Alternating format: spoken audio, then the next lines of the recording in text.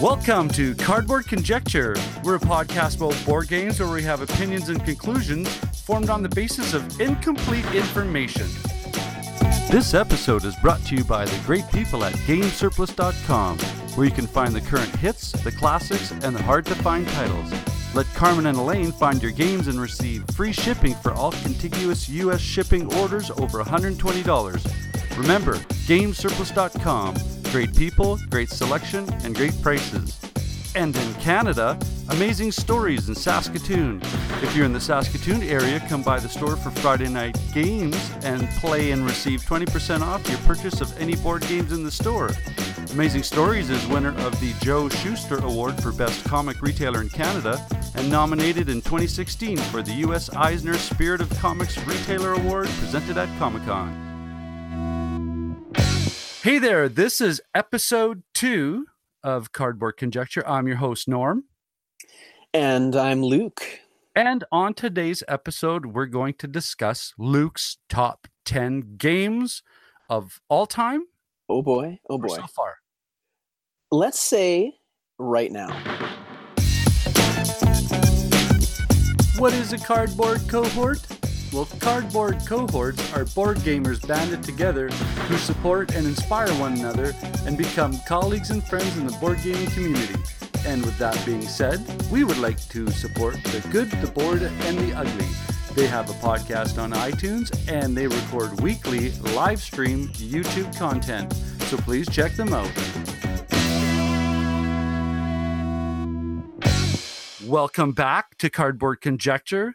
Let us start with Luke's top 10. And Ryan's not here. We're so sorry. He had, what should we say? He had some laptop problems. Technical difficulties Like combined the laptop with, logistical scheduling issues. And it was left in another building on the other side of the city.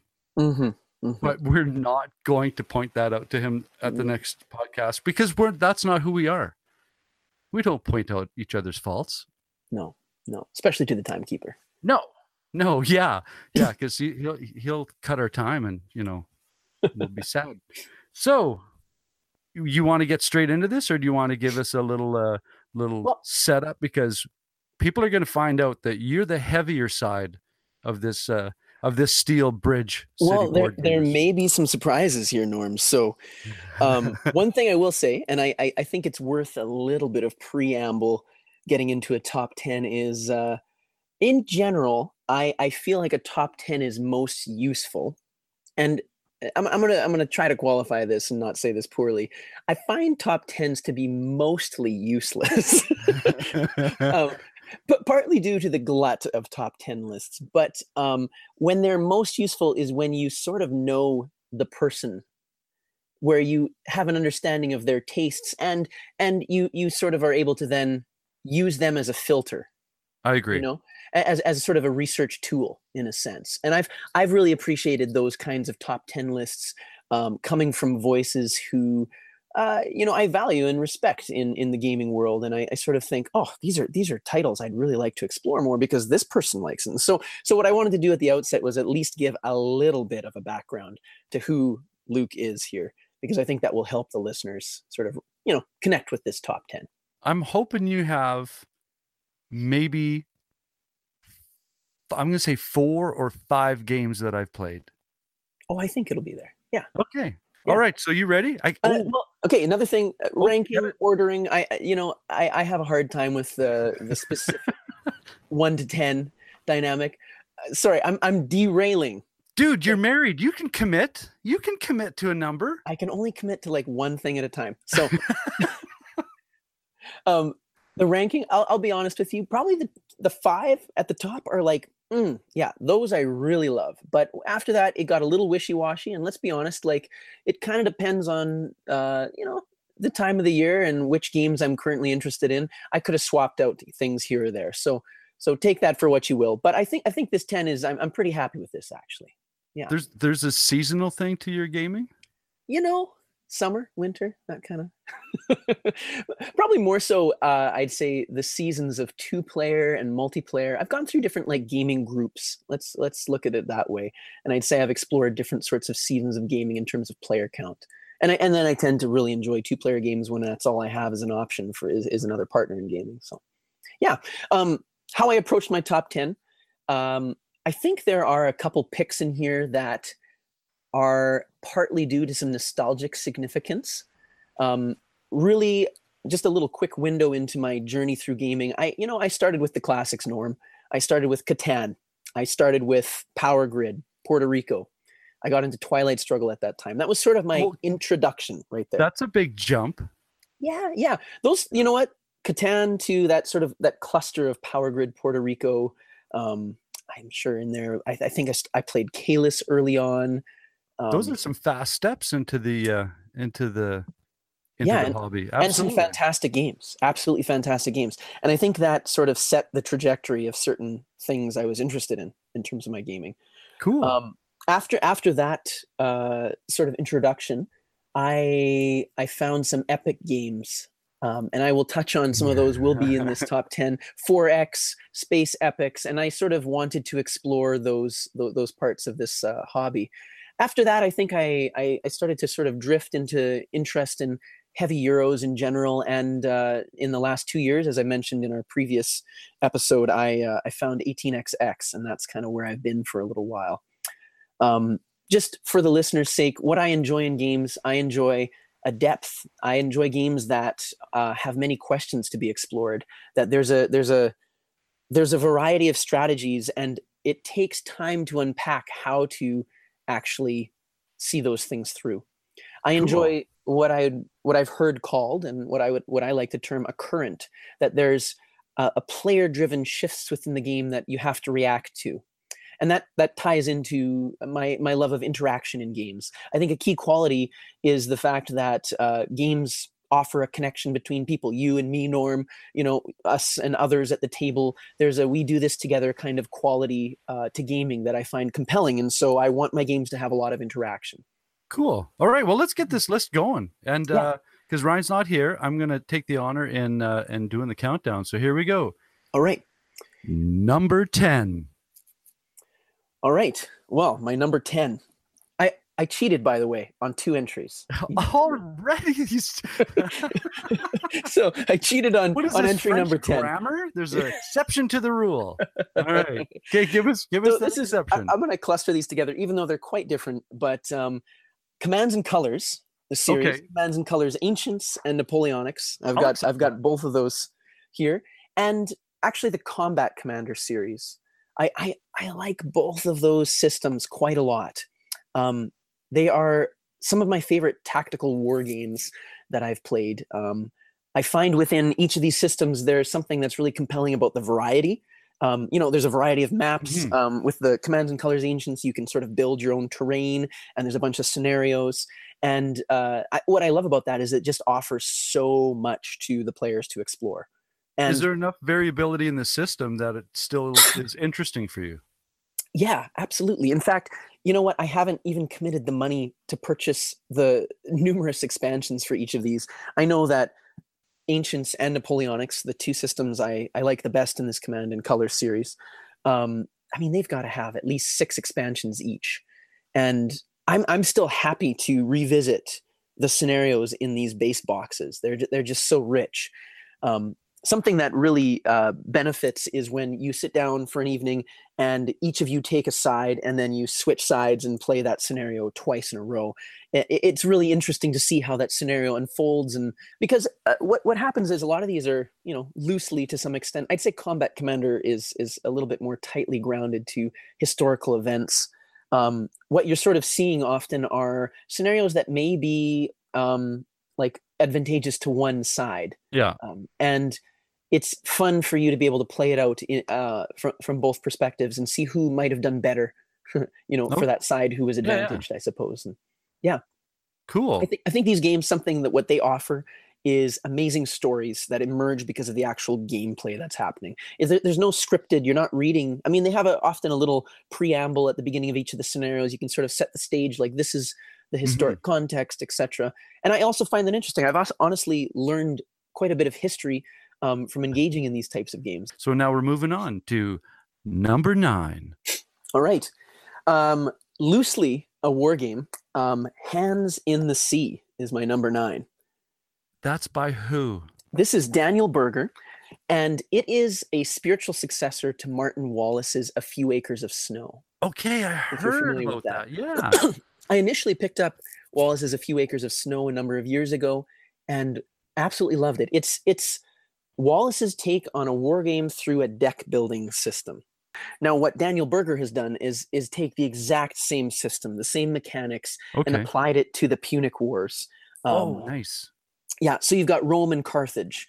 And within this game, he's added some fantastic pieces. There's a few more ways to sort of grab victory points along the way. The conflict, again, the map is very different, of course. And it sort of mimics key conflict zones within the island of Sicily. There's a whole naval combat aspect to the game. And I find the use of card play, which is what you want in a deck builder, is, to me, quite a bit more interesting than it was in A Few Acres of Snow. There's just a few more levels, levels of strategy, but also, I think, mechanical pieces that he's added to this that I think makes it a worthy successor to A Few Acres. Cool. Well, that's more games that I have to play now. So thank you very much. Yeah. I was a little sarcastic, but okay. That one was nice and tight. We're going to build in some time because I have this feeling that your top 5 are going to require a bit more, Well, we'll get to titles that you said there's going to be at least 5 that you've played. I think the next one might be one of them. I'm like one of these kids going, I don't know what you're talking about next. No. Number 8. Number 8 is something you are likely familiar with. It is Le Havre. Oh, I could talk about this one too. Yeah, absolutely. Le Havre actually is a fairly recent, I've been recently introduced to this game, surprisingly. I think it's probably one of Uwe Rosenberg's best games. It's definitely his most economic game, and that's something that I really appreciate. The mix between how the buildings work, the boats, the feeding strategies, there's such an interesting interplay. And the simplicity of it. Oh, yes. It's you either take from the docks or you activate a building. If there's something I like about my worker placement games, it's actually there's the complexity within the simplicity. Yeah, if that makes sense. I've played sort of there's a different school of worker placement that tends to be this kind of action compounding. So it's like if I take this action, it now just bam, it opens up into these 10 things I now need to do in a chain reaction. And I tend to find that less interesting. I like when my decision has to be extremely tight and thoughtful. And the way that I'm processing the complexity is over time. It's saying, I only have this many actions in this phase or this turn. How am I going to best use them and in what order? And I think Le Havre does that so fantastically. Well, and what I'm having fun with is the strat that you're describing is completely different than mine. Because for me, it's that immediate process of in what order did those buildings come out and start pulling levers. Yeah. And all of a sudden one's going to click and be like, okay, there we go. There's my angle that hasn't been discovered by somebody else or, hasn't been manipulated by somebody else. So basically that's, I've never come to think about it in the terms of these are the, the number of actions I have broken down by action 10. I should be doing this, or I should be, acquiring these levels of ships. Cool. Yeah, I mean, we'll need to play this one. And it plays fantastically at 2. I think this one, that's partly why I love it so much, is you don't always find worker placement games that play so well at low player counts, and Le Havre is a 2-3 gem. Yep. I can't agree more. Yeah. We tried a full player count, and it got I mean, there's just too much downtime in between your turns. Yeah, I could see that. I actually haven't even played it. Maybe I played it once at 4. No, I think I've only played it 2 and 3. Yeah. And I just love it, And I've heard that from a variety of people is 4 and especially 5. It's like don't even go there. Not that you are a big solo player, but this one is such a clever puzzle as a solo game and like I said, playing solo, I can sit there for 20 minutes and just look at and have that process going. If I did this, then I did that, then I did that, it's going to take me down the wrong way, or I'm going to engineer it that way. So yeah, Le Havre, I'm happy. Wonderful. It's a great game. I can be part of the show now. All right, so number 7. Hit it. Number 7. I mentioned how there was a phase where I was exploring 4X and sort of more epic games. And so this is one of these games. Actually, this is my second cheat, Norm. So I'm throwing 2 titles in here, and I'll give a good justification for that. One of these titles is a 2-player only game, in my opinion. Okay. And it plays fantastically at 2, and it sort of like pushes all the same buttons as this other game, which I think plays fantastically at a higher player count. And so the 2-player game is Star Wars Rebellion. Yes. It's a fantastic. I mean, I'm also a bit of a nerd in the IP. That was on my shelf. I love that game. I love it. And the one I'm cheating with, who's also sharing the spot, is Twilight Imperium. And something that I think... I'm okay with that. You know what? I actually haven't played the 4th edition. I've played TI3 with the expansions and enjoyed that one so much. I think the reason I sort of see these as similar is that there is a similar mechanic going on in terms of the activation of systems. Rebellion has a very different asymmetry baked into it, but I mean, Twilight Imperium also, it's all sort of based on this asymmetry, public goals. In Rebellion, you sort of have these secret goals, but then the Empire has such a fantastic that game. Both these games. I mean, we could talk about them for. I love the head fake that you can do, sending people out on missions or not, or holding them back to counter. Right? Mm-hmm. I mean, you present who you're possibly putting on the board, and then it's a matter of like a cat and mouse thing, right? It's like, I'm not going to put these guys out yet, I haven't played TI3. I played TI4 3 times, that whole activating a system.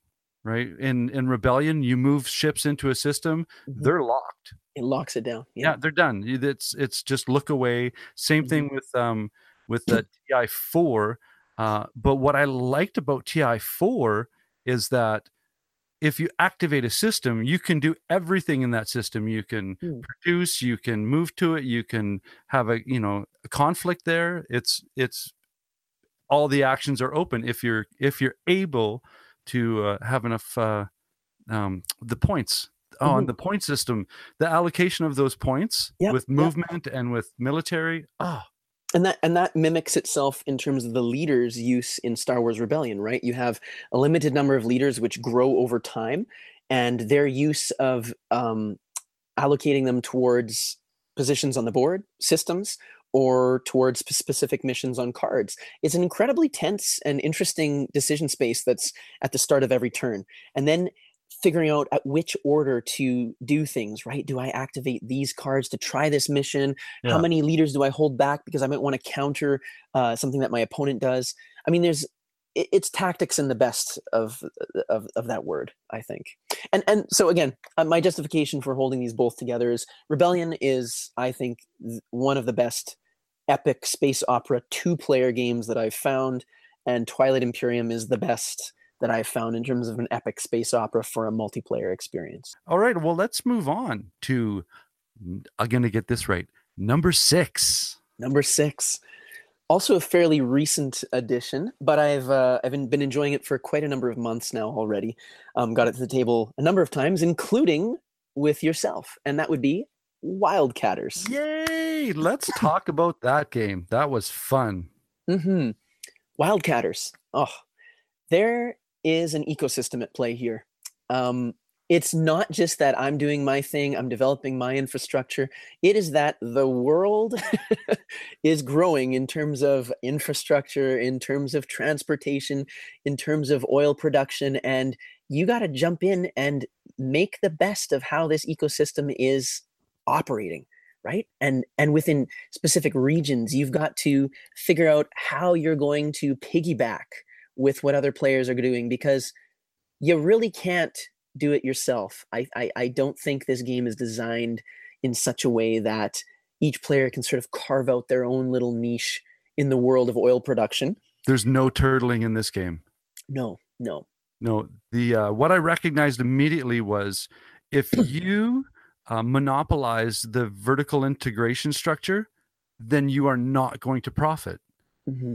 And it's necessary for you to use the resources of the other people at the board, and to the point, oh man, we talked about this before, to the point where you can lean on them so much that you cripple them economically by sending your oil to their refineries when they have when I had no shares. You guys smacked me up with loans, and it was two things I think that I want to just highlight with Wildcatters. I think one of them is how interesting it is that there are sort of two economies going on. There's the economy of workers that you require to sort of build the actual infrastructure that you need to produce oil, etc. And what I find fascinating about the worker economy, if you want to call it that, is that it is designed to be more limited than you need it to be for each player.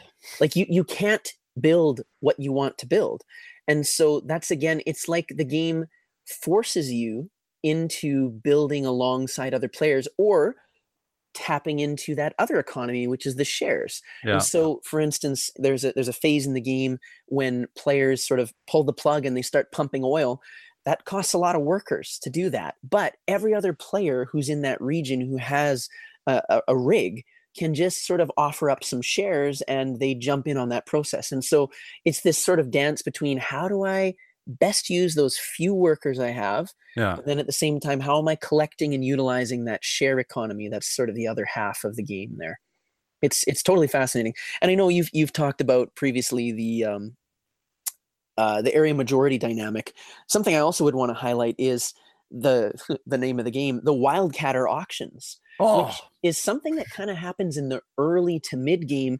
In each of the regions, they're seeded at the beginning of the game with a certain number of Wildcatters, which are these tokens that essentially represent sort of rogue oil drillers. Yeah, at the time. You pick up or employ or acquire. Yeah, absolutely. And there's a point in time in the phase that you convert your oil rig to a pump jack, that an auction takes place to sort of buy up these small companies, and you are only allowed to be in on that auction if you've invested in the infrastructure in that region, right? So there's this whole thing at the beginning of the game of, how do I diversify? Do I get into all these places? Because man, those Wildcatter tokens can be major points at the end of the game. Yeah, Wildcatters, the more I've played it, the more it's risen in terms of my love of it. Container's a similar game, but I think I prefer Wildcatters when it comes down to it. It's just got a few more moving parts that I really appreciate. So, all right, number five. So I said it at the outset. These top five are really my top five. Okay. Those other, and that's why I was cheating so much on the on the top 10 there.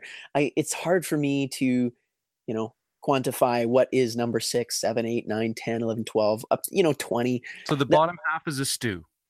Yeah, exactly. It seems that way. Although, I mean, I'm really happy with any of these games. I would so gladly play.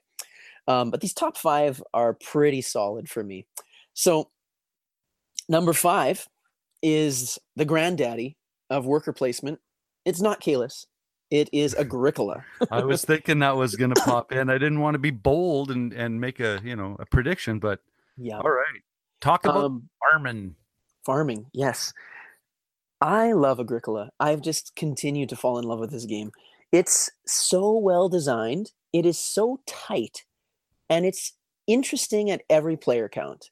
I've played quite a bit with my wife as a 2-player game, and we enjoy this thing to death. It's sort of one of those games that feels like a warm cup of tea, You can sit down for an evening. We can usually pound out a game in about an hour and just enjoy it. And it's there's the right mix at a two-player game that's a bit confrontational, but also you're able to sort of focus on developing certain long-term strategies based on the cards that you're able to draft at the beginning. And I should probably say, even before we get going, what I think makes this game so perfect is the fact that there are so many card decks that have been produced for this thing. Yeah. And each of the decks, it sort of is a game within a game. You get this hand essentially at the beginning of the game that's going to orient you, that's going to set a bit of a trajectory for the sort of strategies that you'd like to employ for the game. And we really like to do a nice drafting approach where, you know, we each get you each get 7 cards and you sort of just flip-flop back and forth. I take one, and then we flip decks, and you take one, and you sort of are able to craft something, an engine that you think is going to work for you. And that little mini game at the beginning is always exciting. I mean, seriously, I could play this right now, and I would get excited about seeing which 7 cards I'm going to get for my minor improvements and my occupations. And then having that beautiful mind moment where you just look at your cards and you're waiting for the synergy to point itself out and go, oh, there it is. And then you in your mind, you mix things around and think, oh, okay, I got my plan now. Let's play the game. And you know what? And then the beauty is, like, and you have to have some thick skin for this game, because you start trying to make that plan happen. And then you realize, the other players in the game have taken the exact things I needed on this turn. And if I wait one more turn, this isn't going to work anymore. I got to like change gears. And what I love about this game is I think it does it in so many ways so well, for the feeding strategies, for your various ranching and farming strategies. You have to be able to shift gears, and you have to have a thick skin, because people are going to take exactly the actions that you need on the turn that you need to take them. And if you aren't able to swim within that current, so here's where that word works really well. There's a strong current happening in Agricola, and you need to be able to know how to make moves within that. Well, current. Move in and out. Absolutely. Exactly. I can't agree more. Yeah. And that's why I think this game is it's an absolute Hall of Fame. It's my favorite Uwe Rosenberg. Le Havre is a close second, I suppose. To be honest, like, just give me base Agricola with one of the decks with my wife, and it's just one of my favorite gaming experiences I can have. It's fantastic. Well, all right, so moving on. Number 4. Oh, this one sort of dethroned Agricola in some ways. I just have been falling more and more in love with Keyflower, which is number 4. Yeah. And you know, that this does some incredible things with player interaction. I think it steps up the game a little bit from Agricola, in the sense that you've got these 3 different colored workers, which, when you're either taking an action on a tile or you're bidding for something in auction, set and lock in that color for all other players. You can get into bidding wars because you're thinking, this tile is key to my entire game. Again, don't lose sight. you gotta balance yourself out in Keyflower. I mean, there's so many important elements to each turn, right? Like, I what I love is just this this unknown.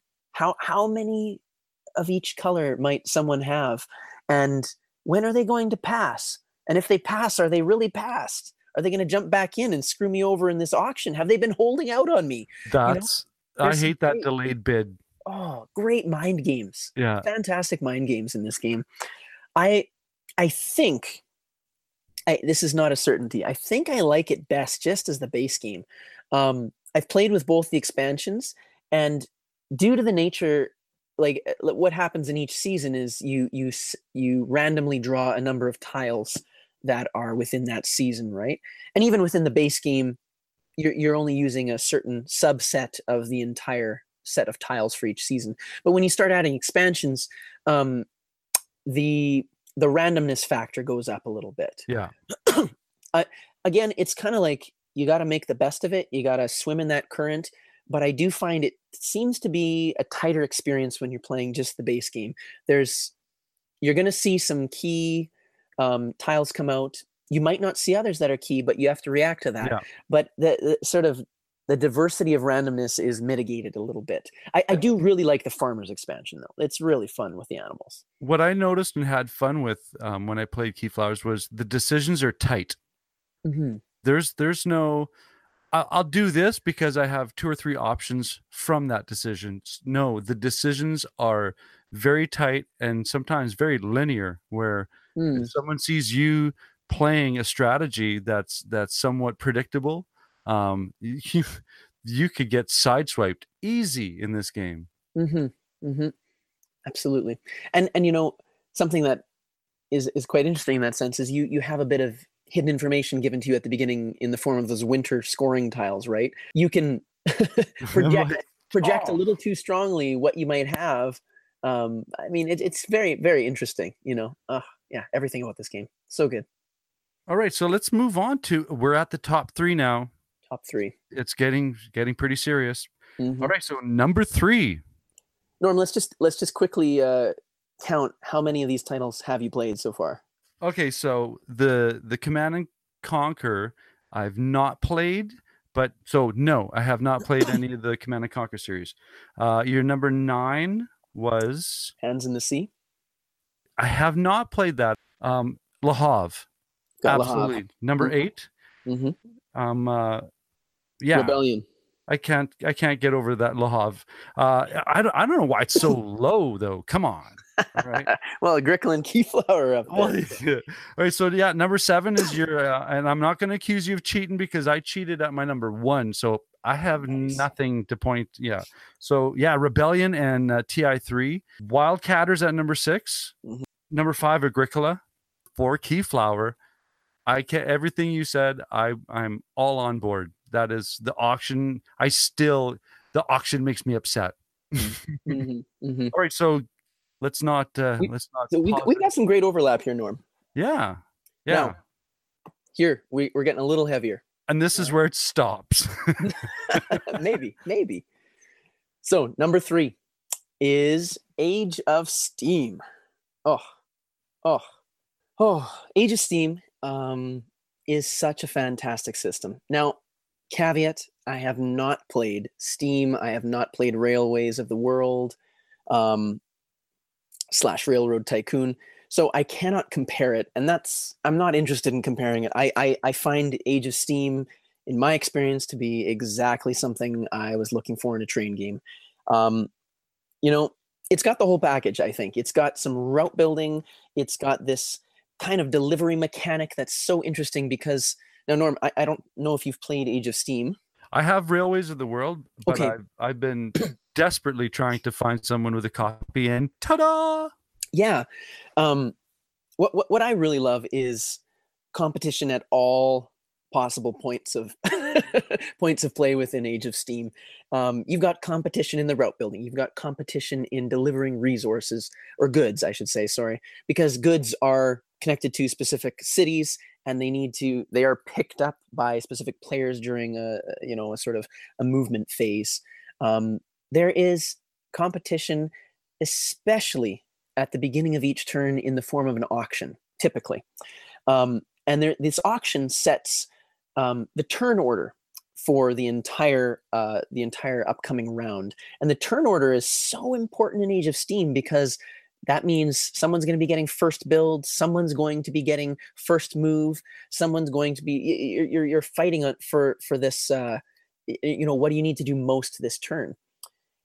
But within that auction, you're not only setting that turn order, but you're getting a special sort of bonus for the round. And some of those bonuses, depending on which map you're playing, might be like in the base game, the Rust Belt map, is going to be first move. So it doesn't actually matter what order it's in. If you won that auction, you're going to be the first to move if you want to be. Or, hey, maybe you were fourth in the auction. No one cared about taking first move. You get to choose that. There's these fun little pieces of play within that auction that are so delicious and so tense. And I still don't know how to do well at that auction because money is so tight in this game. That's the other beauty of this. There's a loan system. Every turn you are met with the challenge of wondering how many loans do I take out this turn? And it's just sort of an escalating thing. You literally have to, it's a Martin Wallace absolutely, it's Martin Wallace Debt dreamland. in a Martin Wallace game Yeah. is part of a Martin Wallace game. Exactly. And so you're taking loans every turn. The game is kind of designed to do that because you don't have the cash flow at the beginning. You're building up a rail company. And you're going to, at some point in time, and I usually find this happens in the 2/3 zone of the game, where you're going to finally see your company get into a place where they're making some income, where you're able to pay off all that negative owings that you owe every turn. And I mean, I love that sort of that ending part of each phase where you realize I owe money for each loan I've taken out. And by the way, you can't pay any loans back in this game, right? It's like, so that Oh, that brutal. escalation factor. Now I've taken out 10 loans, I owe $10 at the end of every turn for the rest of this game. And if I need more money, I'm going to just keep owing more money back. As you Oh. as you expand your train's capacity, so the number of sort of junction points that it can run through, you also are paying income for upkeep essentially of that train. And so every turn as the game goes, and especially up to that halfway 2/3 point, you are feeling as though you are carving yourself a giant hole that's like a grave that you're just going to sit in. And those who have done well will be able to get out of that hole, but those who don't, oh man, they're going to just lay there at the end of the game and cry. Every time I talk about Age of Steam, honestly, it makes me want to have entire weekends filled of Age of Steam. All right, so moving on. Age of Steam number 3. Mhm. That's now on the top of my games that I need to play because I know that it's within my reach. So here we go, number 2. All right. This was historically my number 1, and Uh-oh. I encountered this game fairly early on, and it is connected to my favorite IP, which is The Lord of the Rings. And this is the War of the Ring, one of the largest, one of the most beautiful games I have still ever played. War of the Ring. I don't even know where to start. It's probably my most played game, by the way, and it's quite long. And it's a 2-player, right? And it's a 2-player. Yeah, absolutely. You know, I've probably played this thing around 50 times. Oh. Yeah, it's up there. It's you know, and even as I'm talking about it, I'm like, maybe this is my number 1. Well, I'm curious as to what dethroned War of the Rings, but carry on. Yes. I mean, if you are into the story of Lord of the Rings, right? There is I think no better experience than War of the Ring in terms of immersing you in that story. In fact, I've Ben, who you've played with, he's been one of my partners in crime here in playing War of the Ring more times than we probably should. Something we've actually said to each other is, man, those movies are really good. We really enjoy the Lord of the Rings movies, but I think I honestly would take an evening of just sitting and playing War of the Ring if I want to get into that story, if I want to get into that world again, because it does it so perfectly. Asymmetry is sort of the name of the game, right? You have essentially these two big factions, the Shadow and the Free People, and you've got a war game going on. You've got a giant map with tons of little figures, and it looks pretty gimmicky, to be honest. Does it follow the chronology of the story, or is it pretty much toe-to-toe dudes on a map? No, it follows the chronology of the story. You sort of this game picks up right as the Fellowship is leaving Rivendell. Okay. Yeah. And so you have a lot of at the early game posturing of the Free Peoples in terms of defending certain strongholds, and you've got an enormous number of units that the Shadow has to think about logistical problems in terms of posturing those armies to get to sort of capture these strongholds or specific points that are and the game is won in different ways for each of the factions. The Shadow can win it by capturing 10 points worth of strongholds or cities, or they can corrupt Frodo the Ring Bearer. And there's this beautiful sort of 2 ways to do things is baked in for both that Shadow player and then for the Ring Bearer player. The Ring Bearer can win the game typically by like dumping the ring into Mount Doom. Yeah. Or they can have a military victory by getting only 4 points to the Shadow's 10. But I mean, the game is just so well designed in terms of the board and how units move. I'd say the one criticism that I've heard so many times is the combat is actually quite simple, right? It's essentially D6 rolls, hits on, Yeah. fives and sixes, and then there's a card combat dynamic that comes into play. In fact, one of the things that I think needs to be said about War of the Ring is, as much as it is a game on this board, it is a card game also. Like those two parts are almost equal in some ways, because the way that you utilize your card and your hand that you're sort of creating each turn is critical to doing things that are unexpected. And there's a lot of story baked into these cards. I think story. I could just say that so many times here. But what I love is, being someone who has a good working knowledge of the Lord of the Rings stories. When I pick up a card, it doesn't have flavor text. It's not, here's what this card, it's this from this part in the book or whatever. But you read the title of the card, and someone like me immediately is like, this is doing the exact effect that I think it should, based on its connection to the books. And that's what absolutely blows my mind. You can tell that the designers love the stories that Tolkien wrote, and they were able to distill those stories not into flavor text that sort of is a kitsch version of Lord of the Rings, but into mechanics that the player then can sort of employ and feel as though they're a part of that story. Well, that's cool. Mm-hmm. It is a beast to teach. And, I taught it to someone, it might have been a year ago, and I was reminded of just how many rules there are. I mean, it really is. It really is. There's a lot of niggly things, but it's just got so much chrome because it's kind of based on these really technical and complex stories. All right. It'll always be there. Number 2, War of the Rings. Okay, I'm curious as to what dethroned. And I have this feeling because you haven't said those numbers and letters yet. So number 1. Number 1 is the 18XX. And it's one of those challenges. How do I choose a single title? You know what? Same as Age of Steam, I could probably choose specific maps with an Age of Steam and say, oh man, Taiwan Cube Factories. Wow. If my wife heard me say that, oh yeah, Taiwan Cube Factory, she'd be like, nerd alert. But exactly.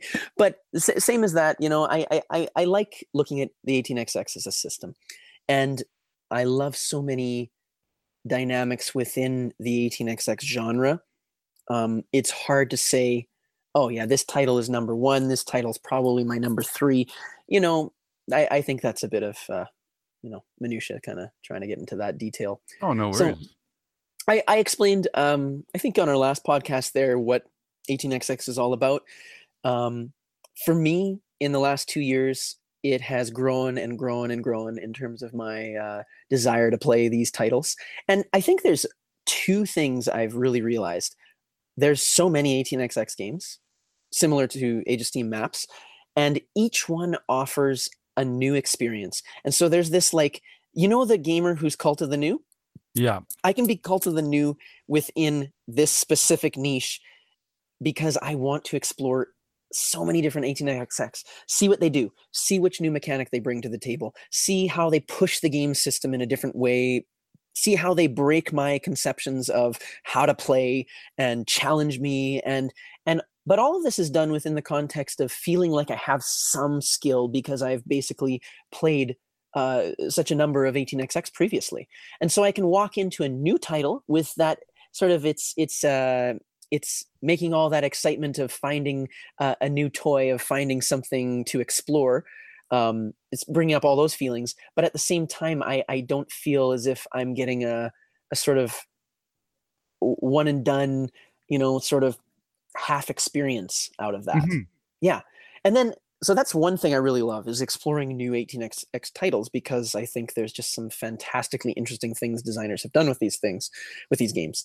And then the other thing is grabbing titles and going deep and just playing it over and over and over and seeing how deep this rabbit hole goes in this game, and realizing, especially when you play with different groups, that, wow, there are layers upon layers to this onion in terms of strategy. There's different ways to play this game.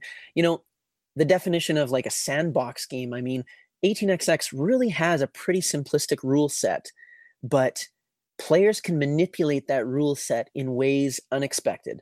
And that's what I love. Are you talking about 18xx or the Matrix? Oh, it basically is the Matrix. You get into it. You know? And what I've loved is, say, pick a title like 1849. It, I think, currently is my favorite 18xx. It's relatively simple, but you want to try something new? Go for it. Hammer out a new strategy. Try something within those levers and buttons that you haven't pulled or pushed before, and you're going to open some doors that's going to affect everybody, because 18xx again is not it's not an experience that you're going to have by yourself. There's a current going on that what one player does has ripple effects throughout the game and across the other players' decisions. Yeah, I mean, the basic sort of spectrum that people often categorize is the operational games, which tend to be more about how do I manipulate this map board, how do I run a good company, which has a certain amount of both spatial and logistical skills that you need to sort of manipulate. Mm-hmm. And then there's the stock game sort of on the other end of the spectrum.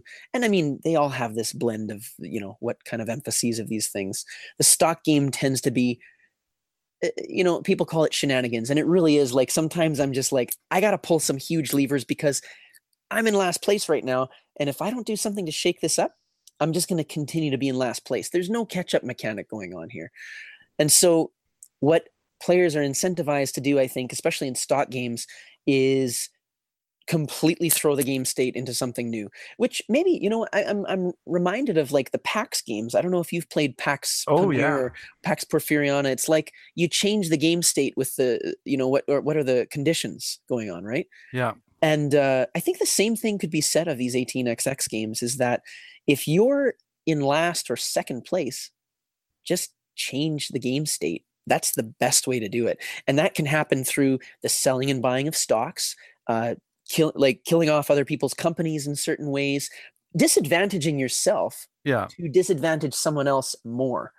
There's ways to get new companies and new capital into the game in a very immediate way, which then creates this chain reaction of train buying, which then rusts other companies' trains and creates this chain reaction of problems for other people. And so there's just so many ways to sort of game the game.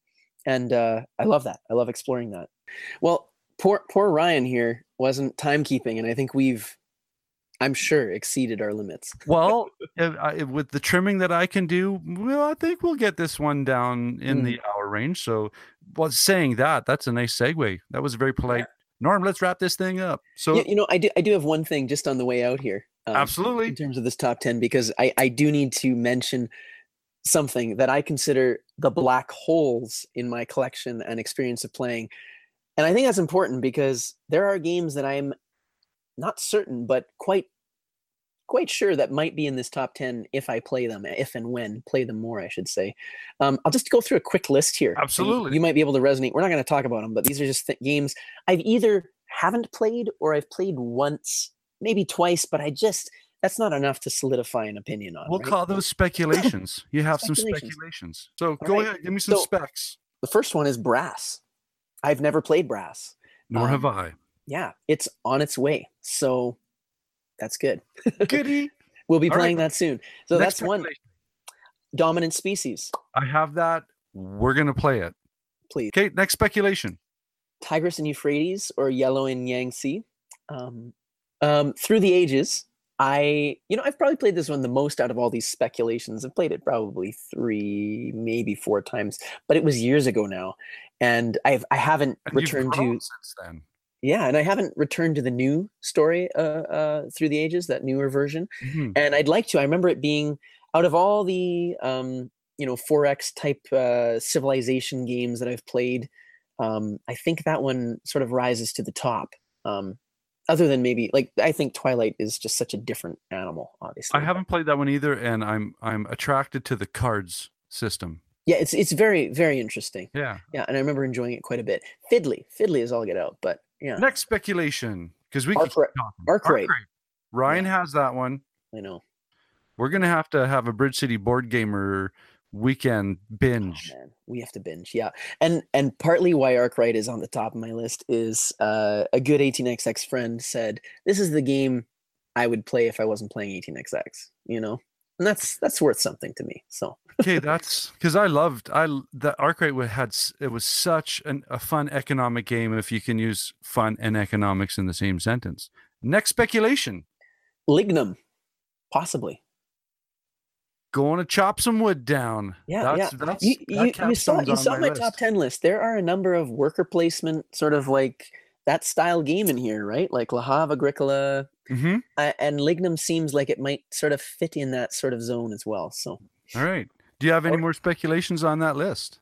I do. Okay. So those are ones I have yet to really play, and I don't own it all. The Estates, formerly known as Neue Heimat. You have that? Well, no, not yet. I mean, it's on its way. So, all right. I mean, I love auction games. Like, we could also do a whole show on Knizia auction games, but I've heard Neue Heimat, The Estates, is one of the best in that genre. So the PAX games, I mean, I've played, but not really. Like, I need to play those more. Those, again, demand attention. I feel as though I would really enjoy unpacking these systems that are baked in these super small, tight, incredible card games. Incredible. All right, next speculation. Napoleon's Triumph. Now, have you come across this beast? No. Okay, so let's go back to Command and Colors Ancients. Let's go back to the Combat Commander series, the tactical war game, the sort of, pieces on a board. Napoleon's Triumph is the war game out there. Are you talking it's a tweezer game? No. It's so beautiful, Norm. Go look it up on BGG. It's one of the best looking games you'll ever see. It's got a map that rivals that of War of the Ring. It's so much bigger. And the rules are so obtuse to me because it is the game I have the most trouble understanding. I've tried twice now. I've tabled it. I've got this game. I've tabled it twice with Curtis, and we have fought for evenings trying to figure out how to play this thing. It's I don't even know how to explain it, Norm, but you guys must love pain. There's something there. And if you read any reviews, you'll realize this is one of those things, like, if you want rabbit holes, go down the Napoleon's Triumph rabbit hole and read some things, and you're going to be like, I want this. This is the deepest drug of the game. This is sounding like a person that suffers from closure reading E.E. Cummings. It's like, come on. Here's a phone book. Memorize it. Oh, man. Yeah. All right, one more speculation because we're taking this into overtime. Here, splatter. Splattered all over the place here. I've played Great Zimbabwe and Indonesia once each and loved both of my plays of those. Have not played Roads and Boats, Antiquity, or Food Chain Magnate, and I would love to dive a little bit more into Splatter because I think many of those would be worthy of being on a top 10 list. So anyway, thanks for humoring me. I had to just throw out some of those speculations because, my goodness, there's so many good games out there, right? And these are, you could call that my wish list, right? That's those are things I'm just pining to try. All right. So that is a wrap on Luke's top 10. Thank you for, lowering the bar just a little bit for me to be able to, limbo into this dialogue. Well, it's fun to chat about it, Norm. Yeah. So that being said, thank you for listening to Cardboard Conjecture. I'm your host, Norm, and I'm Luke. And we'll catch you later.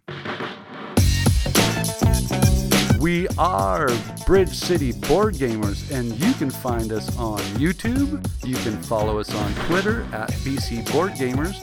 Our Facebook page is Saskatoon Tabletop Games Community, and on Board Game Geek Guild number 3039.